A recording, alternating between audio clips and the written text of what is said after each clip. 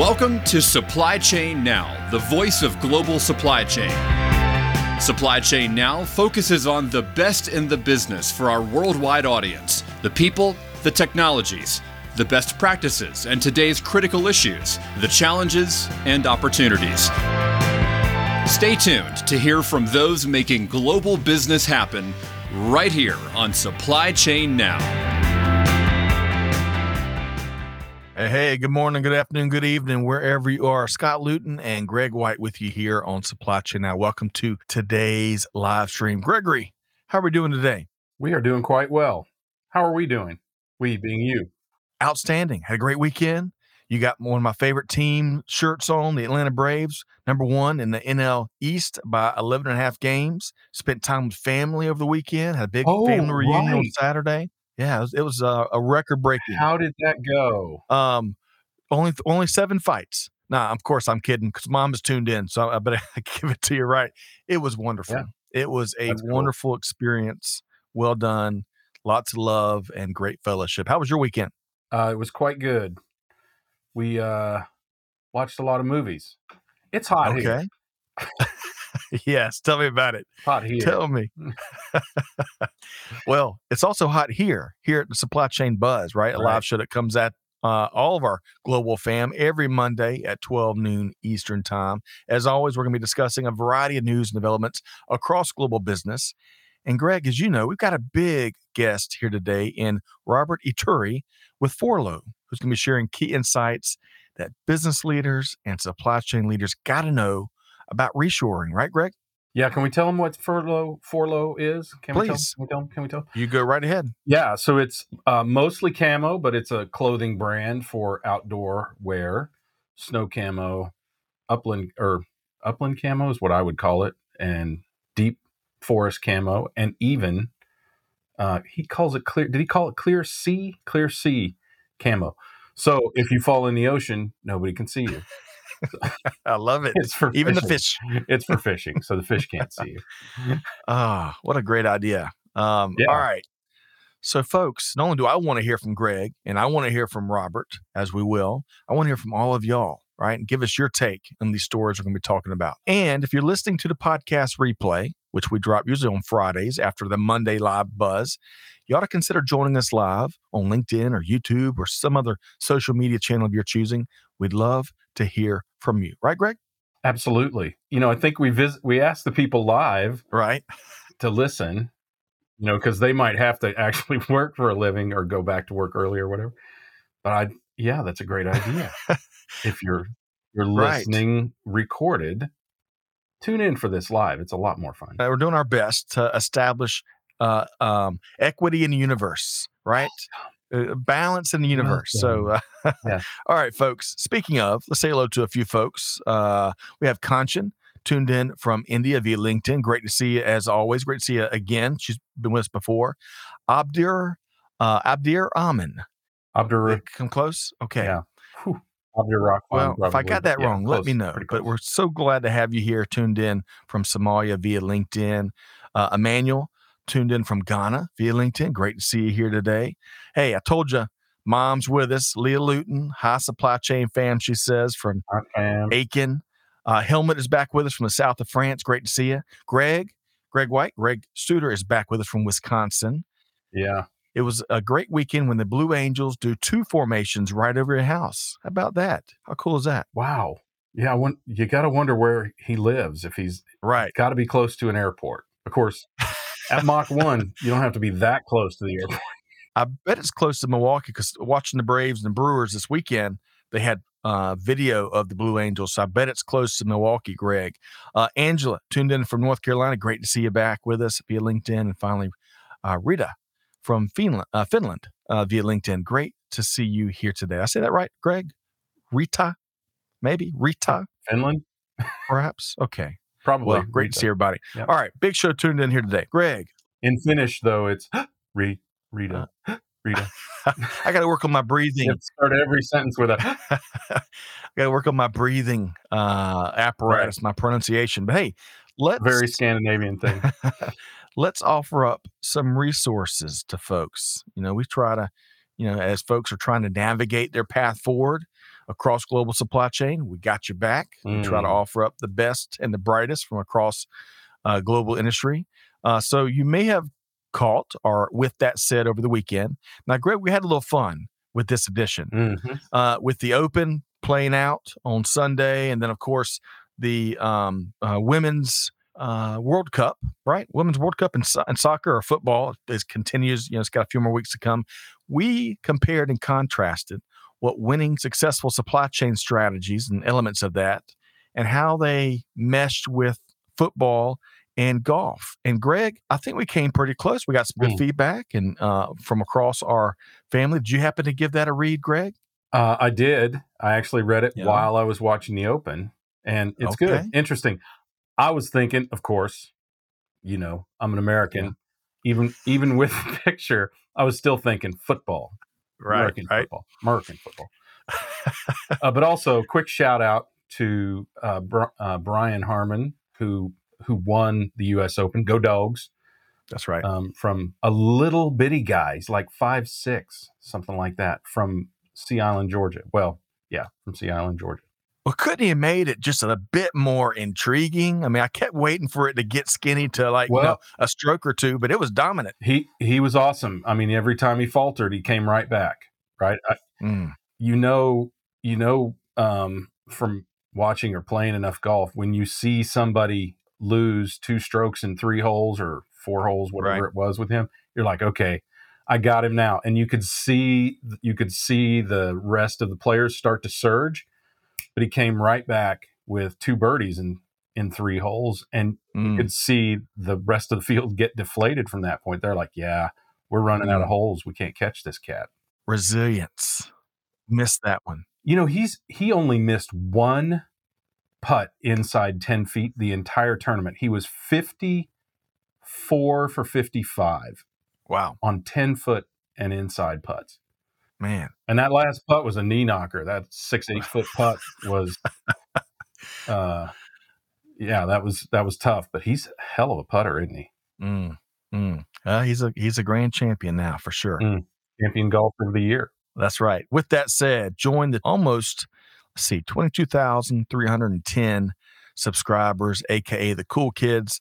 Join us for this weekly perspective that tries to inform and entertain, and of course offer up resources like, Greg, this next event we've got coming up tomorrow. We have a live stream with our dear friend Padu, who's back with us after a couple of years. He's going to be talking about 4 ways to reduce complexity in your supply chain. Greg, there's hardly a more timelier subject these days, huh? Yes, and good luck with that. Actually, we're going to talk a little bit about that today, aren't we? Reducing complexity in your supply chain. Well, at least we hope it reduces complexity in your supply chain with our guest. That's right. So stay tuned as Robert Yturri will join us about 12:30. And join us tomorrow, again, for this live stream. Bring your perspective, pack a sandwich, as Padu joins us tomorrow at 12 noon Eastern Time. It's Tuesday, July 25th. And then coming up on Wednesday, the 26th, we're talking about one of our favorite topics, better demand planning with supply chain visibility with our friends at Optimus. Greg, that should be a good conversation too, right? Well, it's one of my favorite topics. It's boring. Yes. But a lot of people think it's really boring, but it is so critical to the success of your supply chain. I love to see in action in those. So folks, join us for that live webinar. Registration is required, and we'll drop the link in the chat, but join us for each of these live sessions. We want to hear from you. Speaking of, Greg comes back and answers. It was a lakefront downtown. Blue Angels flew out of Mitchell International. Oh, okay. The 128th Refueling Group is stationed there. Good stuff there, Greg. Yeah. All right. So, Greg White, we're going to shift from resources to our global fam here to our first news story here. Now, this headline, this is an interesting one.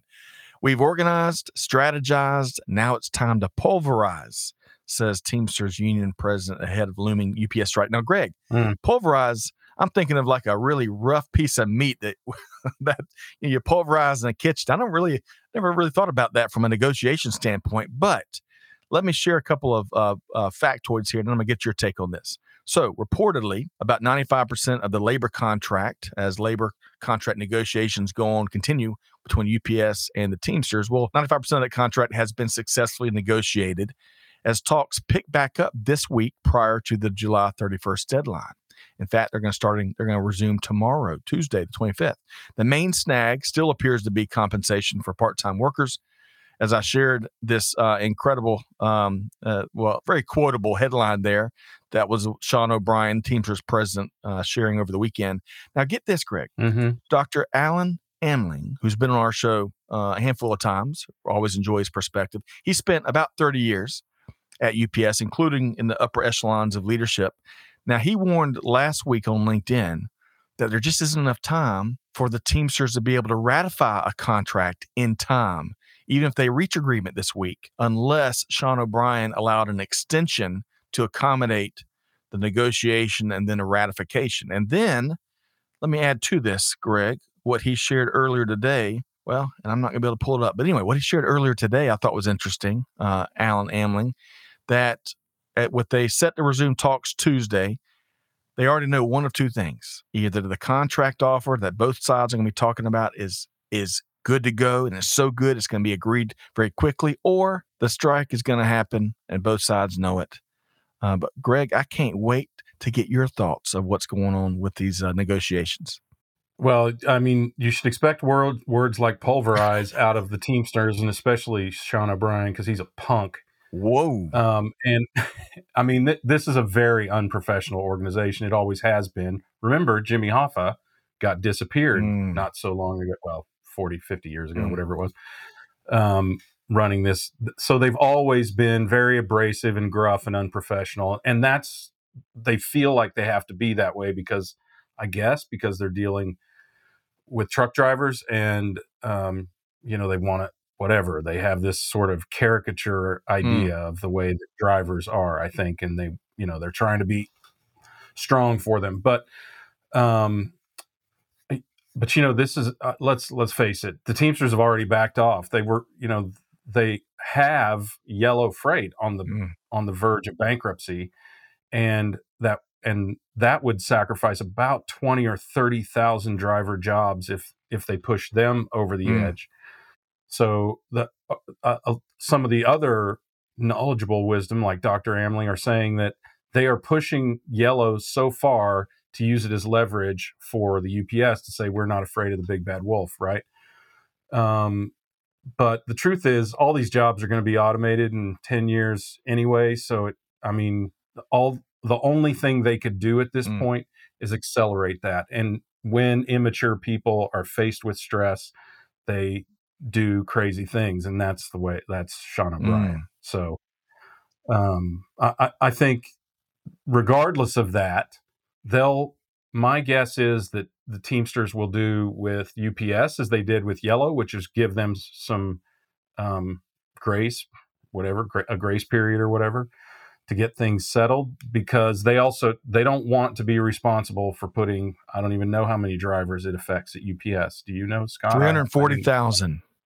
Okay. Teamster representatives. So they're already going to put 20 or 30,000 on the streets when they bankrupt Yellow Freight.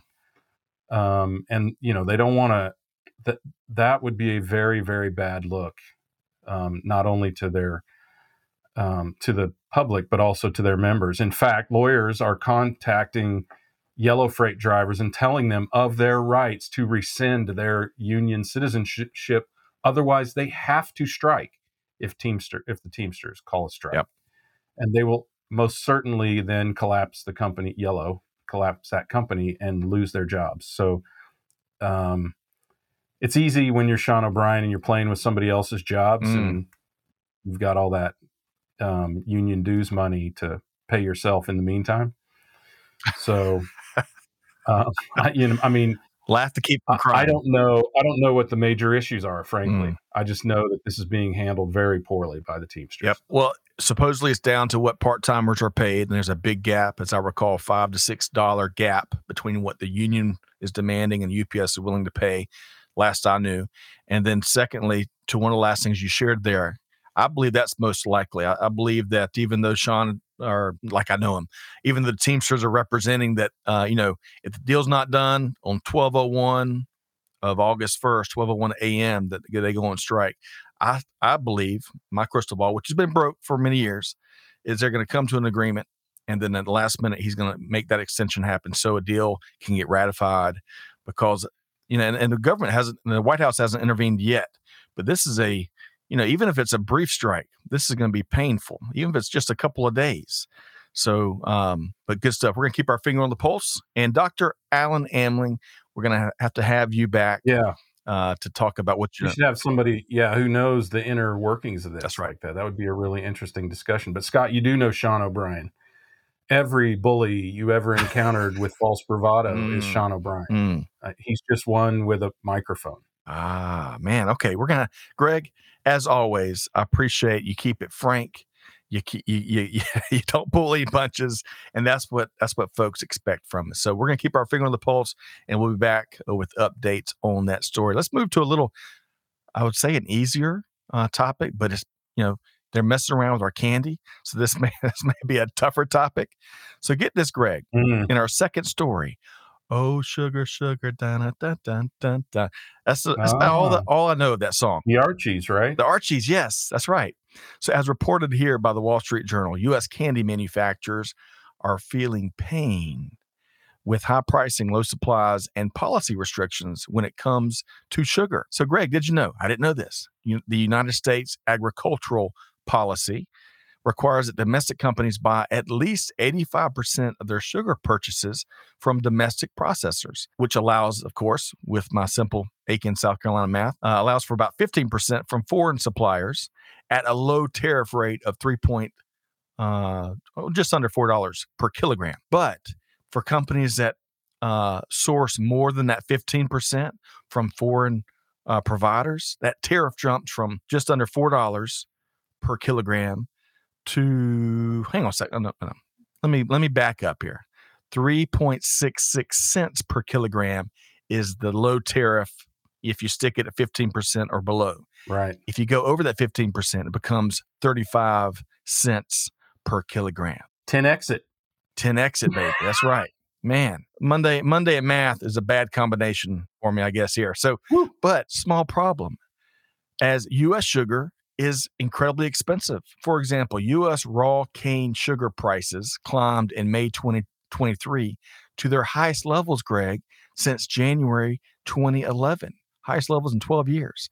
And overall, U.S. sugar supplies are really tight and expected to decline over 2% in the next crop year. And by the way, Jerry says he hates that song. Jerry, I don't love the song. I used it as just a little segue there, so I'm kind of with you. It's not one of my favorites either. So what does all this mean? A couple of examples, and Greg, I'm going to get your take here. So Spangler Candy Company, which we've talked about here before, who based in Ohio, normally produces 250 million candy canes for Christmas each year. Well, last year, they were only able to produce 200 million. Man, a 50 million gap there. Atkinson Candy, based in Texas, went through a dozen suppliers before they found their sugar supply that they needed. President Eric Atkinson of Atkinson Candy was quoted as saying, "We were down to the point where we were about to run out of sugar, of course, and we would have been going to Costco." So, of course, this part may have gotten a really good price at Costco. You just never That's right. You never know about good old Costco. We're big fans. So, Greg, tell us your thoughts here on the sugar industry. Immediately on this shortage, I was reflecting on last year at this time when we were talking about the lack of cacao or chocolate, right, for Halloween, and what a disaster it was going to be. Did anyone notice?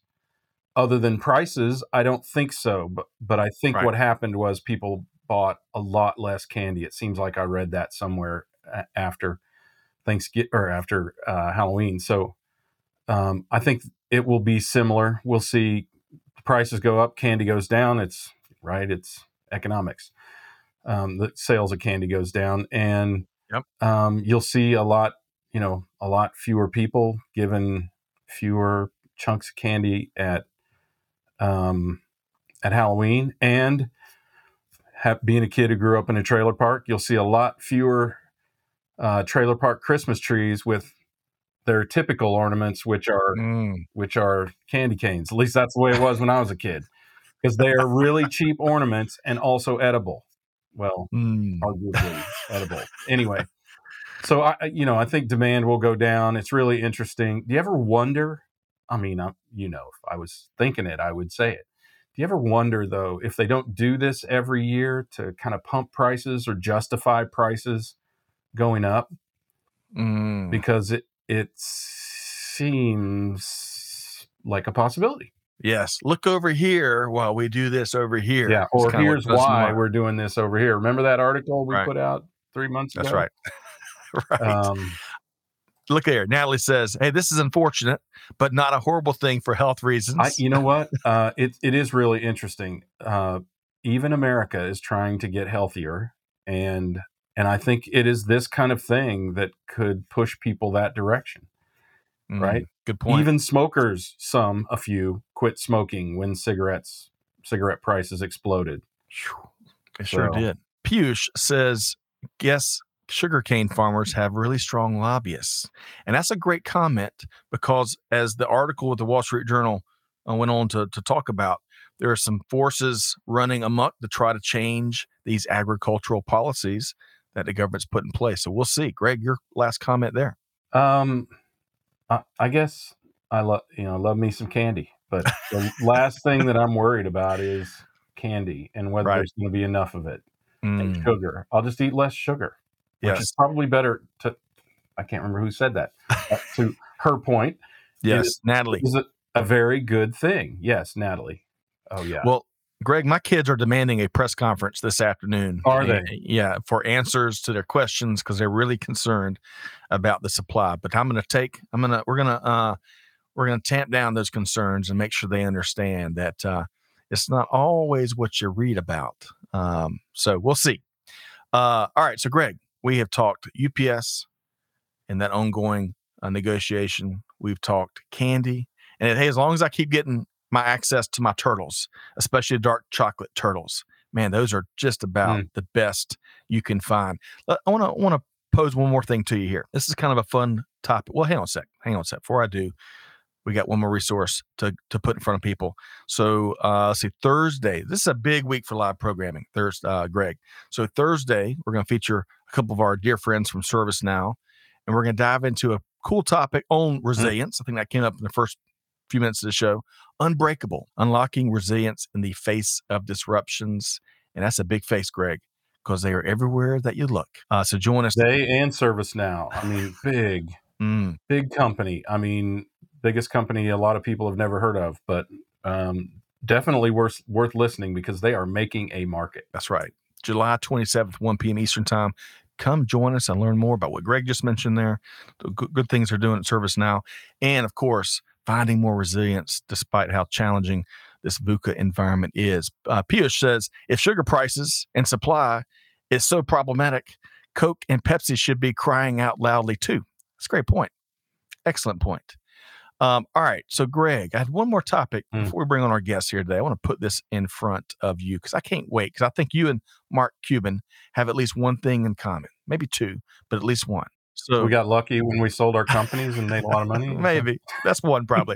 But hey, before we bring on our guest, I want to hit this popular interview with Mark Cuban over at on CNBC. So Cuban hates meetings and says people overmeet and they overcall. In fact, as the article points out, research from Microsoft says that people are in 3 times as many team meetings each week today as opposed to February 2020. Now, in particular, well, I'm going to bite my tongue there. Teams is challenging. Teams is challenging for me. But Greg, going back to the meetings. I don't think they mean Teams meetings. I think they mean team. I think both. They definitely. Well, does anyone still use Teams?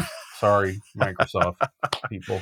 But let's get. So speaking of meetings, though, the meetings that are the bane of Mark Cuban's existence.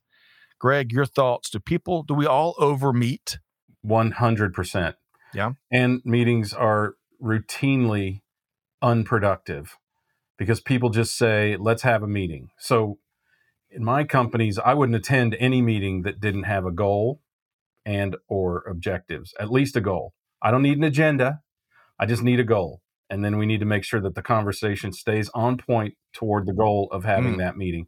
If not, I did not attend. So, and I think it was also, was it Mark Cuban or was it Elon Musk?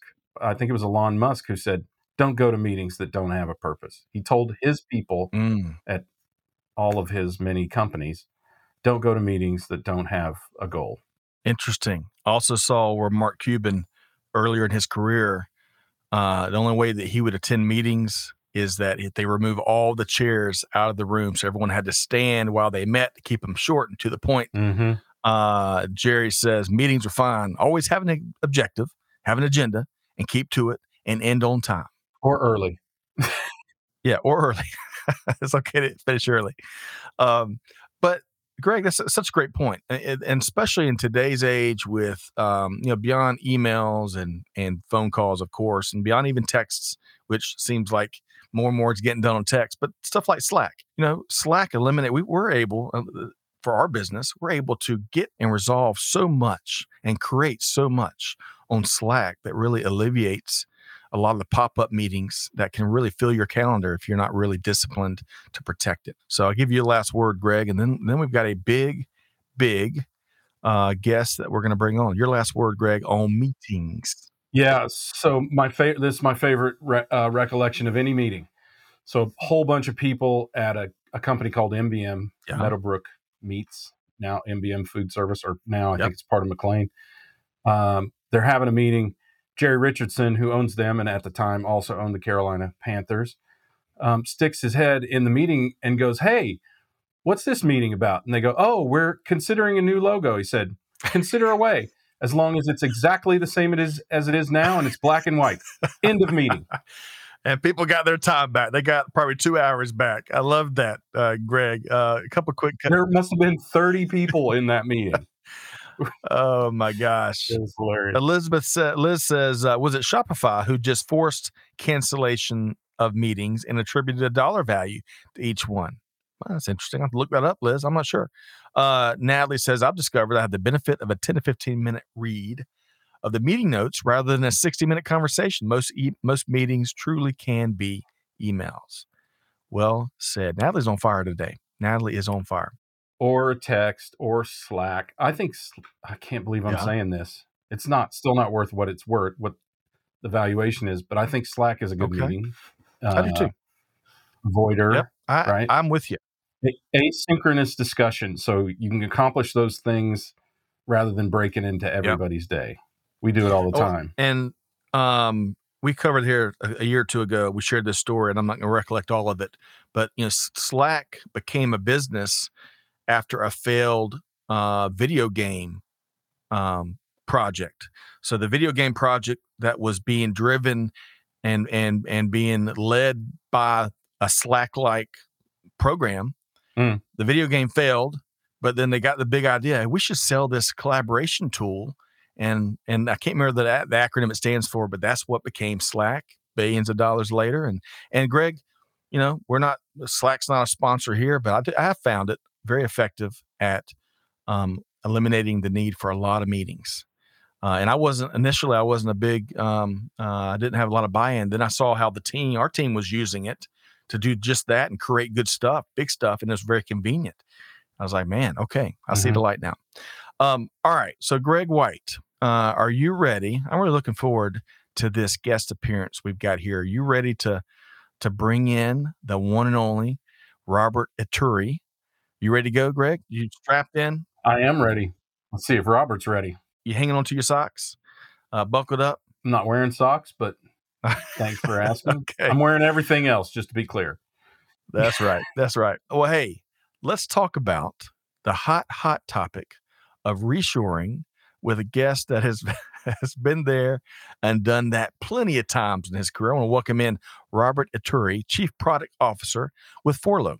Robert, how are you doing? I was so engrossed in the sugar talk and the UPS talk that I was making comments out loud, so I had to mute. You were yelling at the monitor, weren't you? Yeah, sorry about that, Robert. I myself hold up the sugar industry with the amount of Twizzlers I eat. So. Twizzlers. Okay. Wow. I hadn't heard that in a while. Twizzlers used to have like this ever-present marketing campaign. I felt like I was getting a Twizzler commercial on the hour, but I hadn't seen one in a while, Robert. Just hope they keep making them. That's all I care about. Okay. Well, you know what? A lot of people cope with candy. Some people cope with tequila, because today, Robert and Greg, today is National Tequila Day here in the States. So I want to get a quick pulse check. And folks, to all of y'all that enjoy an adult beverage or two, let us know your favorite tequila drink or even tequila brand. And Robert, that's what I pose to you here on National Tequila Day. What is your favorite either tequila brand or your favorite drink that utilizes tequila? Well, first, I just put that in my calendar so that every year I know. You'll never forget it now. And I went into my freezer and actually got my favorite. I'll have to hold it in front of me. Oh, nice. Yes, it's called El Silencio. Whoa. If you've never heard of the brand, it's a mezcal, smoky. And what I like to do is make I call it a palomino, but it's a paloma with mezcal. And I've coined the name Palomino. You guys can take it if you want. Okay, we're going to steal it. Yeah. We're going to steal that. You heard it here first. Stolen. Consider it stolen. First. But that's my favorite. Okay. I'm not a day drinker, but cheers to everybody out there tonight. That's right. Cheers to everybody that may be celebrating in parades or through other means, National Tequila Day. Thank you for sharing that, Robert. Greg, speaking of adult beverages, you got a recent investment you've made is a nice complementary piece in that industry. Share a little bit there. Yeah. So it's a company called Free Spirits, and it's non-alcoholic tequila, right? If you still want the punch without the punch in the gut. And we actually have a non-alcoholic tequila flavored after my favorite kind of, I wouldn't say daily drinking, because like Robert, I don't drink every day, but when I do, it's Clase Azul Reposado, which is probably the best Reposado I've ever had. That's my number 2, buddy. I have a bottle left. Yeah, and the bottles double as a lamp if you want them to. Just a little bit of work and you've got a lamp. So, or you could put your ashes in there. There you go. Oh, I didn't think. Full life cycle. I don't want my ashes spread. I want them stored in a tequila bottle. And you know, the top of that is a bell. Did you know that? Yeah. Okay. Oh, I know. That's how you know it's tequila time. So we modeled our non-alcoholic tequila on that one, and it is caramelly and tasty. And it with non-alcoholic spirits, you use spices to give it the bite, similar to alcoholic beverages. And while I wouldn't exactly shoot it, I don't really shoot tequila anyway, because it turns out I'm not 15. But it does make a mean margarita or a tequila sunrise, name it. I mean, it is so close when it's in a cocktail. Try the Palomino, Greg. Try the Palomino. Okay. Yeah. We're going to try that. Maybe this evening. We might wait till the weekend. It's a good one. It's refreshing, Scott. Okay. Very refreshing. All right. And by the way, we did drop a link to Free Spirits in the chat. You can check out what Greg was just sharing. You bet. Oh, thanks, guys. All right. So wait. Go ahead, Greg. Sorry. What's yours? Oh, yeah. Come on. Okay, I'm gonna ruin all the party. I'm not a big tequila fan. You don't drink tequila, do you? Well, I'm not gonna share all the secrets. Everybody had that experience, but you just don't drink that tequila anymore. And seriously, tequila. Sorry, I won't go too deep here, but they are so refined, like any other beverage. Oh, sure. As a good friend of mine once said, you don't dislike scotch, you dislike bad scotch, because that's all you've ever had. So I'm going to bring you some. I'm going to bring you some Clase Azul. Well, we have enjoyed that together on some big wins, because I remember you bringing the bottle and the bell. But hey, as usual, my palate is just not educated and refined enough yet. We're going to keep refining it. That's right, Robert. Let's commit to that. So, Robert, you never know what you're going to get here on the Supply Chain Buzz. But I promise, folks, now that we've celebrated National Tequila Day and got some inside baseball on a couple of brands y'all got to try, I wanted to get into reshoring. But before we do, I think it's really important context, Robert. I've really enjoyed our conversations with you, kind of pre-show, we'll call it, and getting a sense of your background. And I think it's really important folks understand that. So share a little bit about your background for our audience here, Robert. Yeah. Well, I mean, just to level set, what we're going to be talking about is the highest end technical performance outerwear and apparel. Sure. Okay. So I know we're talking about a lot of different industries on this show, but this is fabric. These are yarns, these are membranes, these are waterproof breathables. So that type of manufacturing left the US in the late 80s. So bringing that type back here, I'm talking about the highest end, has been a challenge, but it's also been a finishing for my karmatic loop, we'll call it, because I started my career at the North Face in the late 80s, and that was in the offshoring boom for this type of outerwear, apparel, gloves, backpacks, you name it, right? So for outdoor pursuits, action sports, skiing, snowboarding, backpacking, mountaineering, etc., those goods left U.S. For obviously lower labor pricing and higher gross margins. So that's where I cut my teeth, right? So I was in my 20s at the North Face in the late 80s when this was a directive, right? And it all made business sense to me, but I didn't really know the impact until 30 years later when I'm sitting here trying to haul this stuff back, right? And so my experience was with the North Face building the highest end technical mountaineering product in the US and then moving it. Same with Black Diamond Equipment, was there doing somewhat of the same thing, but with climbing gear. So now you have a whole new caveat. This is safety equipment, right? So, when you offshore safety equipment, you need all of the certifications overseas. So building testing equipment for climbing harnesses and all that overseas is what I did for Black Diamond. Man, I just thought that was the norm. This is how business is done, right? Young kid out of college, didn't really think about it, right? And so now that I've seen the light, right, trying to bring this back to the U.S., it has been, that's where all of these all these tree roots came from. Right. It has been both a challenge, but also equally as rewarding. So, building product for 30 years, stuff that people rely on in the harshest of environments, in the craziest of sports you can imagine, right? They count on this stuff as gear. Right. Now bringing it to the US, for me, there's so many pluses over the minuses. Right. Like you have to look past the gross margin gain of, like pennies to the dollar of labor cost, right? You have to look at, wow, I can actually build it, test it in 24 hours. You know what I mean? Yeah. And I can build it in mass in 2 weeks versus a year. So, Robert, we're going to dive into in just a second. I'm going to get Greg to respond to some of the things you shared there.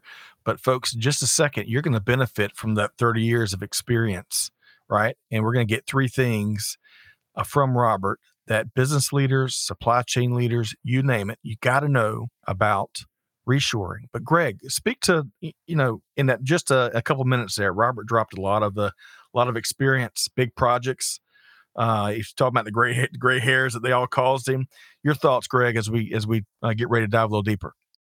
Yeah, well, gosh, so many things came to mind. One, thank you for being so diligent with climbing gear and the like, because about that time, I was racing mountain bikes, climbing everything in Arizona, Colorado, New Mexico, you name it, Utah. And that sort of thing. So I really do appreciate that. I immediately thought of carabiners and things like that. I know that's probably not exactly what you did, but the harness is your base. It's literally attached to your lifeline. It's literally called a lifeline. So anyway, yeah.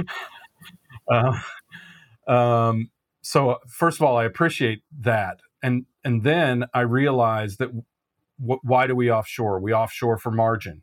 Why do we reshore? We reshore for quality, right? And in the meantime, we try to adapt to create quality in a high production, high volume, low cost environment, which is, it's antithetical anyway. And then then we atrophy all the muscles that made us great at making the stuff. And then we try to haul it back. And we haul it back not only to our own atrophied muscles, but an entire nation's atrophied muscles. We've offshored medicines, right, which used to be made in Puerto Rico and other parts of the U.S. And now they can't do that. And it would and will, and I hope is a huge investment to make that happen. But we still need to make that happen because you still get the best quality where you can control the process, as Robert's talking about, and see it with your own eyes, and and influence the process in motion, not after you've made a run of 500,000 pieces and realizing that they used inferior metals or a poor welding technique or overbent it or whatever. Even down to backlog at receiving ports, like we saw in Long Beach, and to the effect of COVID, et cetera. Yep. Right. So making stuff in the US, you don't have that issue. Well, so let's see that through. So as we all know, you can't have a conversation or read a headline without seeing reshoring, nearshoring, friendshoring, which isn't my favorite phrase, but I get what's behind it. You name it, right? All part of sorts of conversations going on across global supply chains and actions being taken. But Robert, given that you've been there and done it, give us 3 things, we'll take these one by one, that our audience members got to know when it comes to reshoring in particular.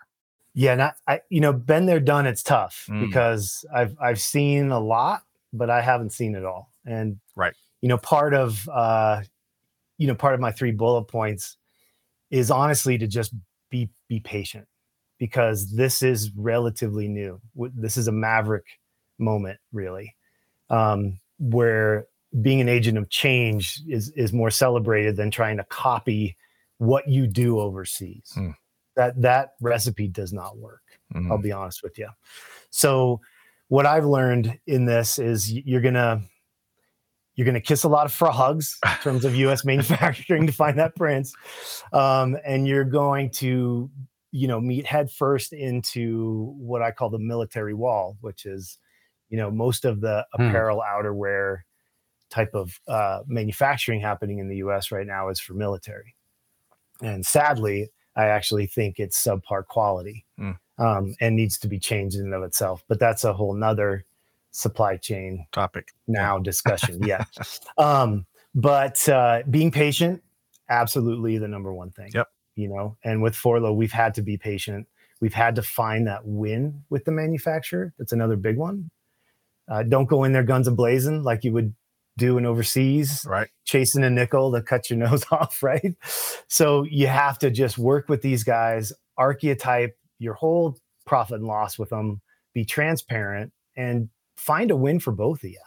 That's the key. Yep. Because you're not fooling anybody here. Yep. There's no cheating way to do this. It's all transparent. Something you guys will realize as you start reshoring is U.S. manufacturing. You have to bring the IKEA box. You have to bring everything. All they're going to do is make it. It's like bringing a box of puzzle pieces. You have to make all the puzzle pieces first before they can put it together. That's a big change from like sketching a design on a napkin in a Hong Kong bar, and next thing you know, you have a sample in 2 weeks. You know what I mean? I do. So I think that would, if there's one takeaway, I would just say, be patient, but take the opportunity to create what you want to create. Yes. Work with these manufacturers in a way that you want to work, that works for your business. All right. So you jammed a lot of good stuff in the very first one. And I always love the phrase in Chucklet, you got to kiss a lot of frogs. It's one of my favorites. It's the visual that it stirs up. But you mentioned the military.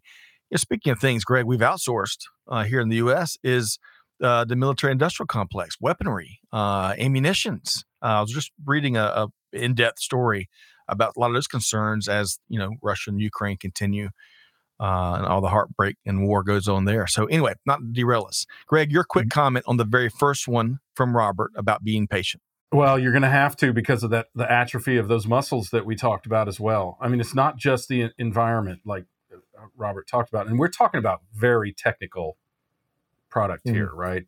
But I don't think that I don't think that the lesson is lost on anyone who is trying to reshore, because whole industries have been completely reshored and now in some cases no longer even exist in North America, not even just in the States, but not even in North America. So yeah, you're going to have to be patient. You're basically rebuilding the methodology by which you build your product. Yep.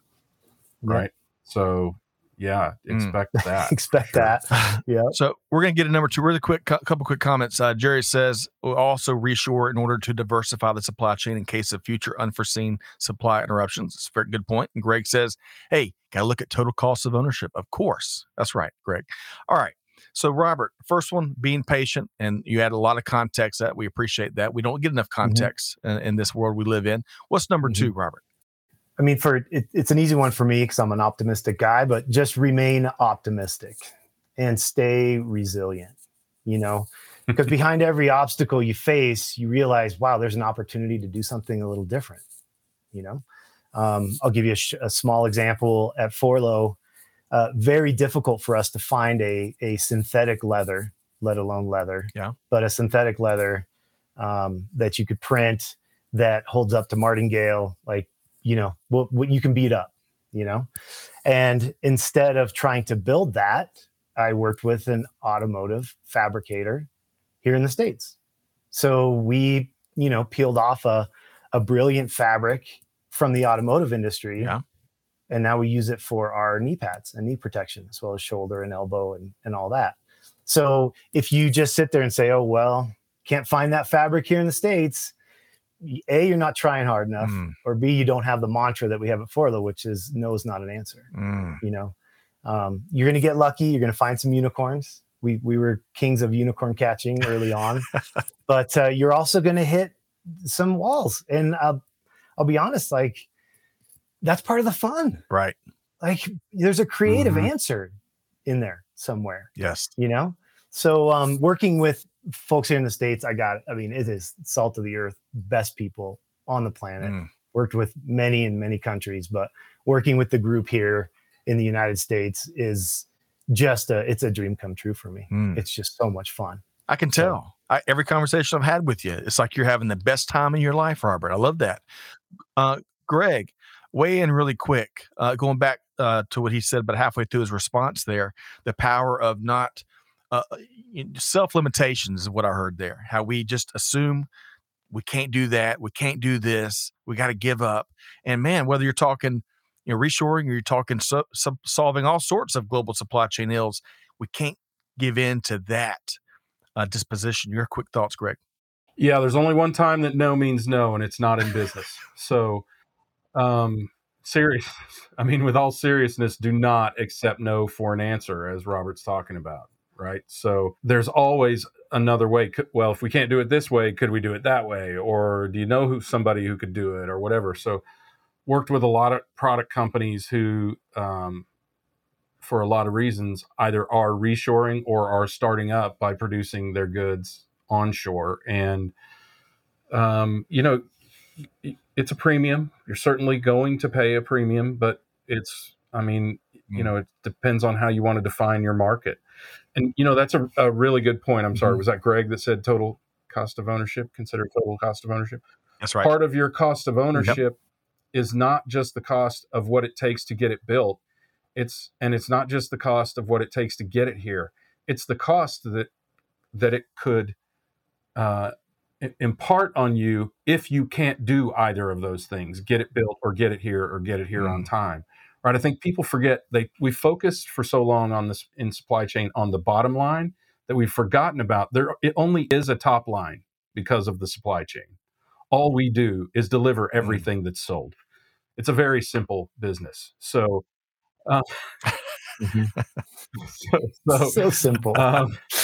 If you think of your cost of ownership as the cost of lost sale as well, right? I mean, you have to think about the risks that you're imparting in your supply chain because of your desire to be a low-cost supply chain, right? This is not a cost. I will say this over and over again until I die, Robert. I'm sorry, but this is not a cost-saving exercise, supply chain. It is a risk mitigation initiative. So, Yeah, the cost of the invisibles is what I use a lot. I like that. Yeah, it's the invisibles that people don't think about, Robert, I'm going to steal that from you, and I might owe you a small commission as we use those. Cost of invisibles. That's two things we're stealing from him: Palomino and yes, that's right. Cost of invisibles. All right. So, Greg and Shakespearean, I love what you just shared there about what supply chain is, not reality check. So, Robert, all right. So, the first one, if I'm keeping a little bit behind, a little bit slow sometimes, but the first one was be patient. The second one was truly remain optimistic and don't fall into the we can't do that crowd, essentially. And what's the third one that folks got to know when it comes to reshoring? Well, I can speak to the right here and now. We're all in this together, right? So my bullet point in short is go for the overall win. Like don't chase just your business's win, or even worse, just a styles win or a colorway win or a fabric win. Every time you're at the table with a manufacturing partner, think of the big picture, which is what we're trying to do as a team. And that is bring outerwear and apparel manufacturing back to the U.S.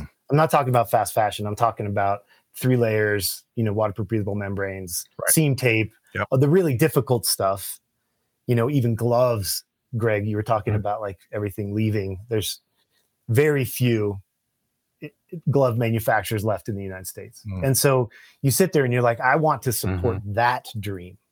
When you go into a factory, you talk about, I want to support you, not the whole, how much am I going to get out of this? No, you're going in with, I want to grow you outside of military. I want to be your private sector winner. I want to build a model that works for you.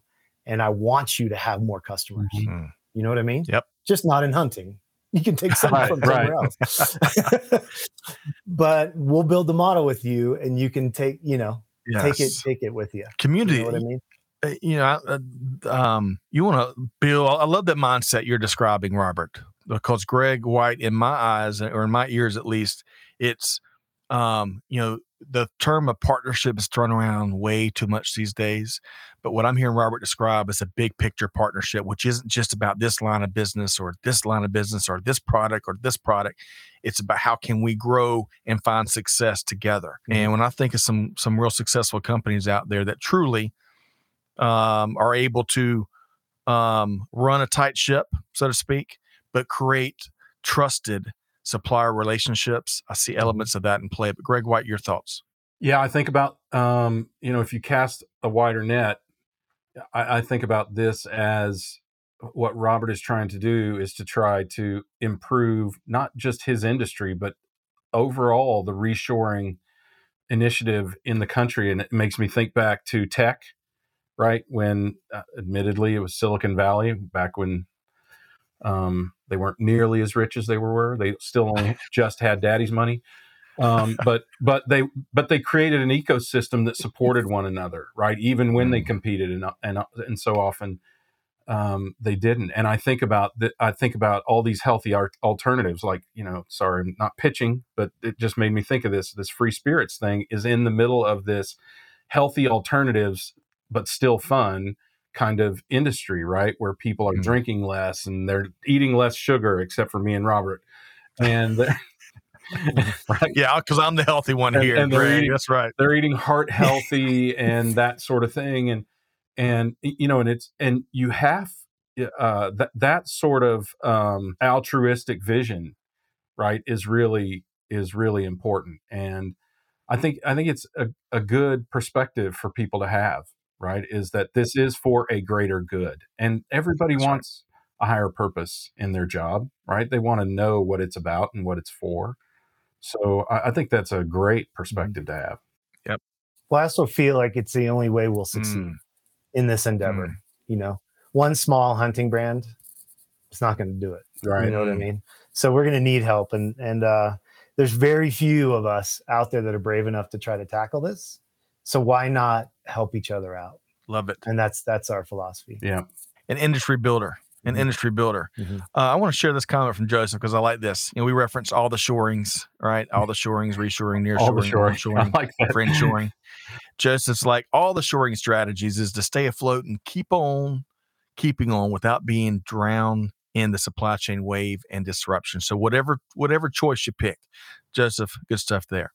All right, so Robert, I wish we had more time together. And by the way, a little quick shout out, Catherine and Amanda, all the folks help with production. Thanks for what you do. We're going to keep Robert with us as we wrap here in just a second. So Robert, if that works for you, we're just going to keep you until we sign off here today. Let's make sure, Greg White, I'm going to have to dive into your climbing era of the Greg White journey. I wake up with this every morning. Okay. Let's go, buddy. I used to be a climbing guide, Greg. So is that right? Yeah. I got a place down in Joshua Tree, California. So when it's not 118, let's get down there and get some climbing in. Yeah. All right. So Robert, let's make sure, how can folks, you've shared a little bit about FORLOH. In a small nutshell, what'd you miss? What do folks need to know about what FORLOH offers? Really important. The whole USA made thing. I have a little beef with how you can say that but not be it in our country. And so one thing that I wish I could educate every consumer in the country on this. USA made label, USA made talk. We are yarn packet forward. Like we are everything in the US. So what are some people doing, Robert, that confuses that? Are they just assembling in the States? Bingo. They're getting fabric rolls from Taiwan. They're saying made in USA, because some states allow you to do that if you're a certain percentage that's made, but they're essentially assembling. Like we should have some type of like vernacular that describes these levels of what USA made is. Yes. It's driving me nuts because FORLOH, like I don't want all this gray hair for nothing. Like we literally down to if you couldn't do it in the US, you had to figure out a way to make it in the US or you're not doing business with us. Really? Like the yarn and everything? Yarn, zipper, teeth, heat transfers, trims, labels, everything is USA made. It's pretty insane. So I need a new certification. We do. And while we're at it, the recycling industry, talk about some of the reindeer games going on there. We need a new certification there, but we'll save that for another show. Greg. Reindeer games. That was good. I'm going to take that one. You can have one of mine. I'll take reindeer games. That's good. Yeah. So I'm curious, is this stuff super expensive? Like it's at the highest end. I'm not going to lie. Give me a comparative brand. Arc'teryx, is it that expensive? It is a competitor to Arc'teryx in terms of price. Okay. It's right there with Arc'teryx. But 100%, 100% made in the U.S. I mean, just look at your Arc'teryx Spindrift or whatever jacket you have and look at where it was made. Yeah. Interesting. I know. All right. So I appreciate you sharing that passion and really throughout your perspective you shared here, Robert. I wish we had more time. We'll have to bring you back. Hey, quick question. And if they're not, you can say I'll answer that later. But zippers from YKK? They are. Okay. Yep. Good stuff there. Yep. Hotlanta. Yep. That's right. YKK's been around for a long time. Okay. So how can folks connect with you, Robert? And of course, check out the line of everything you've got at FORLOH. Okay. So start with FORLOH. That's forloh.com, FORLOH.com. Okay. Links in the chat. Yep. And then you guys can reach out to me directly. Like I said, I'm an altruistic guy. I want to bring us all together in this reshoring effort. Yeah. So my email address is in the chat too. I won't spell it. It's too long and weird, but you can click on it there. Also find me on LinkedIn. Okay. Yeah. It's just that easy. And y'all can see we dropped all of that stuff in the chat. Give you you're one click away from connecting, from doing maybe some early holiday shopping at FORLOH and connecting with Robert Yturri, who, Greg, I don't know about you. And we saw him. He's the same person behind the scenes as you see him in front of the camera, so to speak. And I love the passion and the big picture that you bring to the table where you're going to make it good for everybody. And, whether we're talking reshoring or you're talking about some other challenges we've got in really across global supply chain, that, in my view, is the type of leadership that I get ready to run through walls and brick walls for. But Greg, give you the final word, and then we're going to sign off. Yeah, I have to say this. Don't overstate or don't be afraid out there of what these cost. I'm looking at my already favorite shorts that I have never worn yet. Okay. Those puppies right there, Robert. Yeah, it's not gonna focus up. Sea clear the camo. Clear camo, and they're only $99. I mean, that's not cheap for shorts, but I've spent more. I mean, that's right there with the Hurley Phantom. I'm a lifelong surfer, so there's a lot of heart and soul into that short right there, just so you know. There's even laser cut holes in the pocket so water can drain. Man. Oh, really? Yeah, you've got some things there. There's some things. There's some sauce. Yeah. All right. Anyway, Greg. so sorry. Don't be afraid of American made, because that's a rhyme. Because it's not that expensive. It's just 100% verifiable quality, right? Mm-hmm. And where can folks buy this stuff besides from you online? So FORLOH.com, obviously, and then we have two flagship stores, one in Whitefish, Montana, and one in Austin, Texas. Okay. So those are our main. Those are showroom stores. They have everything, which is dynamite. Explains our brand, heritage, DNA. There's a lot there to unpack, so we won't do that now. And then we also have mobile showrooms. So we have a truck and trailer, and we go to all of the hunting events around the country. So we'll go to archery shows and consumer-facing hunting shows in certain cities. And so we're able to show you everything, and you can try everything on. And if you like something, but we don't have it there, we'll send it directly to your place from our warehouse. Okay. So that mobile showroom concept, and we're exploring a hybrid retail, which is too much of a secret sauce to tell you about now, but mostly direct to consumer, so we can govern our message and our brand. We're going to have you back, and we'll unpack some of that stuff when you can, and we'll gain some insights of do's and do nots as some of our global family members are trying to solve their own challenges and fight the good fight there as well. I hate to leave it there, Greg White. I really do. You're not leaving it there. It's okay. I'm about to buy some shorts. So. Oh, good. Good. Let me give you guys some praise for a second. Can I do that? Please, Robert. I mean, I just love the fact that you're giving the puppeteers, us puppeteers, the ones that archetype most of these brands' success, you're giving us the praise. You're letting us speak out. I think you make supply chain fun. Well, man, that really first time I've ever been able to say that to someone. Right. Okay. Yeah, us too. It ought to be fun. It has been a pleasure. Guys. Yeah, likewise. Thanks, Robert. Yeah, that makes our day for sure. And we'll have you back, and we'll do an update. But folks, check out those links. And I bet Robert and Robert Yturri, Chief Product Officer with FORLOH, I bet he'd love to talk shop with some of y'all that want to grab a cup of coffee and compare notes. I bet he'd welcome that. But hey, big thanks to Robert for joining us here today. Greg White, always a pleasure to knock this out. Had a great conversation here today. There's so much good going on. Despite all the bad news, there's plenty of bad actors out there. There's a ton of good things and good news out there if you go looking for it. And stories like what Robert's bringing us here from FORLOH is certainly part of it. Big thanks to all the folks tuned out. Man, the comments and the questions were on point. I wish we had time to dive into all of that. But we'll be back next Monday, 12 noon Eastern time. And whatever you do, folks, take something good, take something meaningful that Greg dropped here or Robert dropped here or someone, all the great folks in cheap seats, take that, put it in a headlock and take action. Deeds, not words. And with that said, on behalf of our entire team here, Scott Luden challenging you to do good, to give forward, and to be the change. And we'll see you next time right back here at Supply Chain Now. Thanks, everybody.